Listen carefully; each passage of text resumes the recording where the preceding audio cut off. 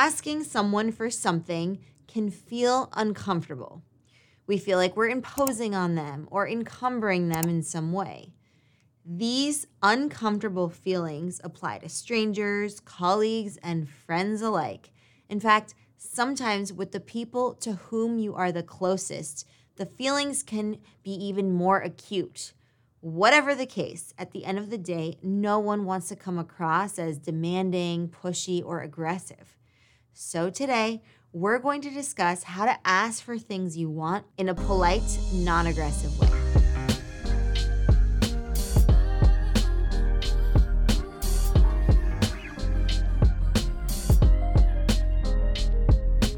What is up, Explearners? Mary Daphne here of Explearning.co, where we believe social skills are the key to the good life. What's the good life? It's where you call the shots, you have a crew you can count on, and you're on a mission that you care about. Now, before I jump in, I encourage you to check out our comprehensive small talk guide. Just click the link in the description box below to get the free downloadable delivered straight to your inbox. All right, so let's now talk about making requests. And we're going to start with an example of what not to say.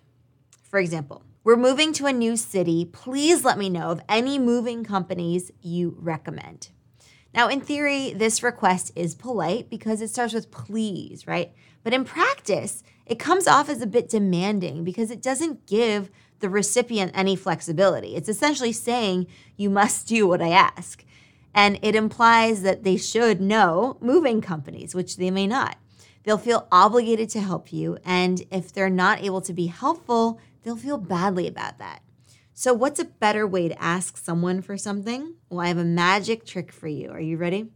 Phrase your requests as hypotheticals. So let's revisit the example I just gave using the hypothetical phrasing. We're moving to a new city. If you happen to know any moving companies, I'd be grateful for any suggestions. So as you can see, this time around, the request is no longer a demand. Instead, the request is presented merely as a possibility. We aren't assuming that the recipient knows moving companies, right? We're simply letting them know that, should they be aware of any options, we'd appreciate their input. So the key operating phrase here is if you happen to. Moreover, we reinforce this hypothetical sentiment by closing with, I'd be grateful for any suggestions, which is much less demanding than saying, please let me know. I'd be grateful for is not a request. It's really just an FYI that you're on the lookout for some suggestions. When it's phrased in this way, the recipient will eagerly present their ideas if they have any, and they won't feel guilty if they don't. So now let's look at a few more examples. Instead of saying, please bring some smoked salmon for our brunch, say, if you happen to swing by a deli on your way over here, would you mind picking up some smoked salmon? Once again, this hypothetical phrasing is much less demanding and gives the recipient an easy out if they need it. All right, let's look at one more. Instead of saying, can I borrow your yoga mat?